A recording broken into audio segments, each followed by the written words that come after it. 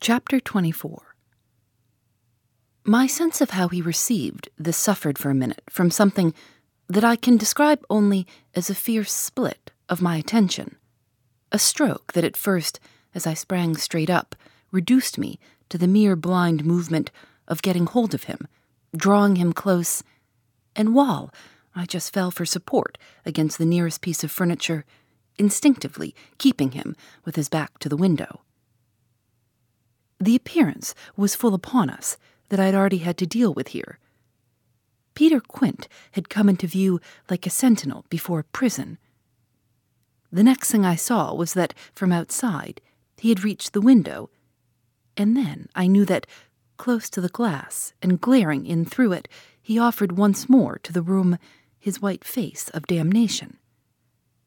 It represents but grossly what took place within me at the sight to say that on the second my decision was made.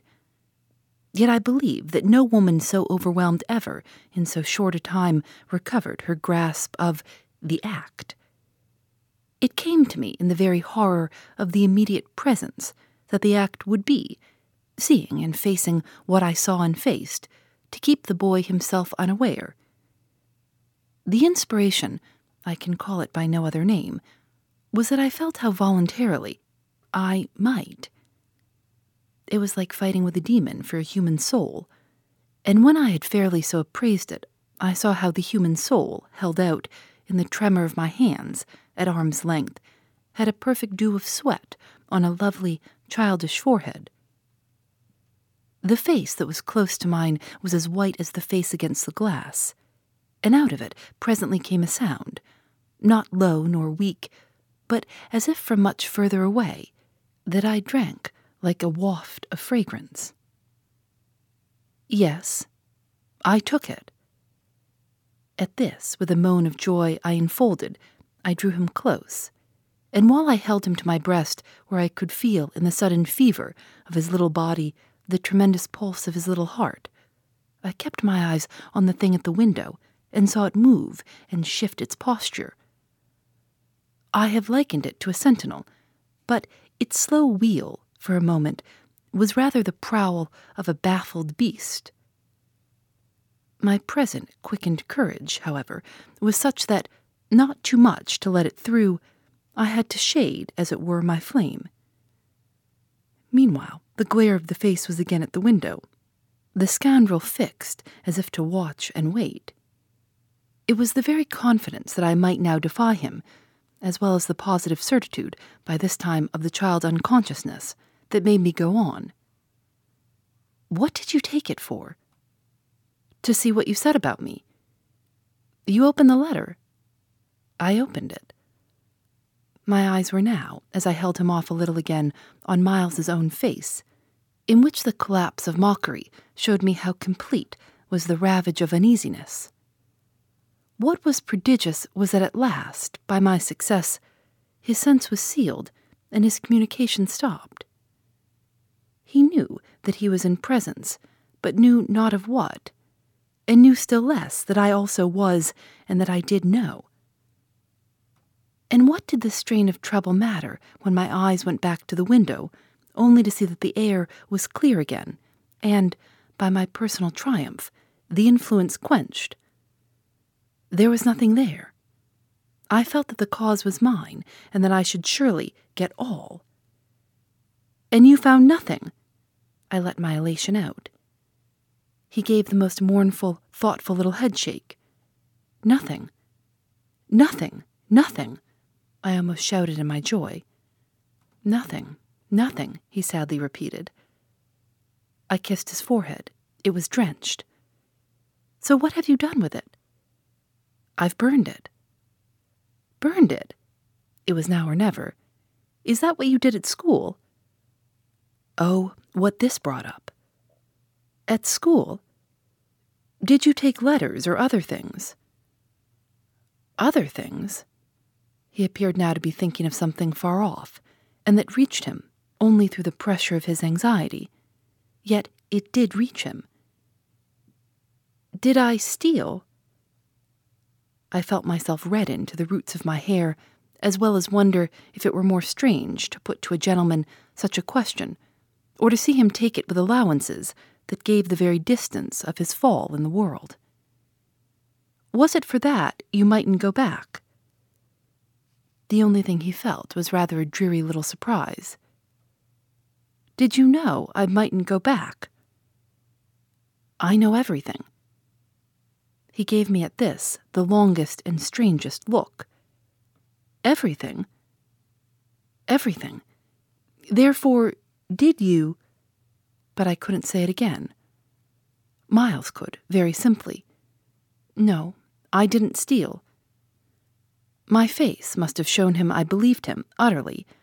Yet my hands, but it was for pure tenderness, shook him, as if to ask him why, if it was all for nothing, he had condemned me to months of torment. What then did you do? He looked in vague pain all round the top of the room and drew his breath 2 or 3 times over, as if with difficulty. He might have been standing at the bottom of the sea and raising his eyes to some faint green twilight. Well, I said things. Only that? They thought it was enough. To turn you out for. Never truly had a person turned out shown so little to explain it as this little person. He appeared to weigh my question, but in a manner quite detached and almost helpless. Well, I suppose I oughtn't.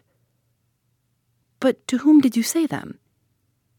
He evidently tried to remember, but it dropped. He had lost it. I don't know.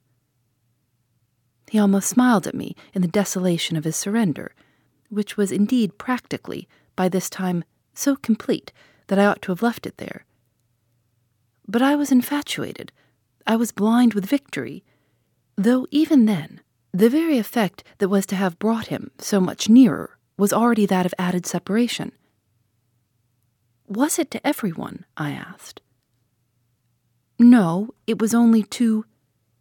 But he gave a sick little headshake. I don't remember their names. Were they then so many? No, only a few, those I liked.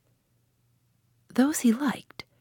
I seemed to float not into clearness, but into a darker obscure, and within a minute there had come to me, out of my very pity, the appalling alarm of his being perhaps innocent. It was for the instant confounding and bottomless, for if he were innocent, what then on earth was I? Paralyzed, while it lasted, by the mere brush of the question, I let him go a little, so that, with a deep-drawn sigh, he turned away from me again, which, as he faced toward the clear window, I suffered, feeling that I had nothing now there to keep him from. And did they repeat what you said? I went on after a moment.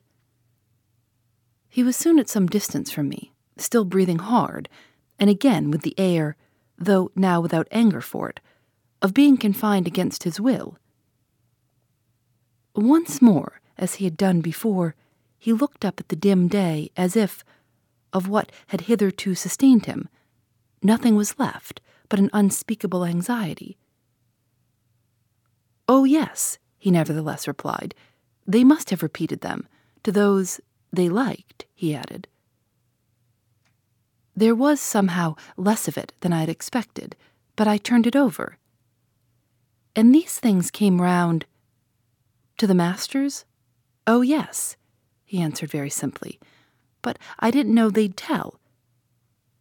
The masters, they didn't. They've never told. That's why I ask you. He turned to me again, his little beautiful fevered face. Yes, it was too bad. Too bad? What I suppose I sometimes said, to write home. I can't name the exquisite pathos of the contradiction given to such a speech by such a speaker. I only know that the next instant I heard myself throw off with homely force, "Stuff and nonsense." But the next after that I must have sounded stern enough. What were these things? My sternness was all for his judge, his executioner. Yet it made him avert himself again, and that movement made me, with a single bound and an irrepressible cry, spring straight upon him. For there again against the glass, as if to blight his confession and stay his answer, was the hideous author of our woe, the white face of damnation. I felt a sick swim at the drop of my victory and all the return of my battle, so that the wildness of my veritable leap only served as a great betrayal. I saw him, from the midst of my act, meet it with a divination, and on the perception that even now he only guessed, and that the window was still to his own eyes free, I let the impulse flame up to convert the climax of his dismay into the very proof of his liberation. "No more, no more, no more," I shrieked as I tried to press him against me to my visitant. "Is she here?" Miles panted as he caught with his sealed eyes the direction of my words. Then, as his strange "she" staggered me, and, with a gasp, I echoed it, "Miss Jessel! Miss Jessel!" he with a sudden fury gave me back. I seized, stupefied, his supposition, some sequel to what we had done to Flora. But this made me only want to show him that it was better still than that. "It's not Miss Jessel, but it's at the window straight before us. It's there. The coward horror, there for the last time." At this, after a second in which his head made the movement of a baffled dog's on a scent, and then gave a frantic little shake for air and light, he was at me in a white rage, bewildered, glaring vainly over the place, and missing wholly, though it now, to my sense, filled the room like the taste of poison, the wide, overwhelming presence. "It's he!" I was so determined to have all my proof that I flashed into ice to challenge him. "Whom do you mean by he?" "Peter Quint, you devil!" His face gave again round the room, its convulsed supplication. "Where?" They are in my ears still, his supreme surrender of the name and his tribute to my devotion. "What does he matter now, my own? What will he ever matter? I have you." I launched at the beast.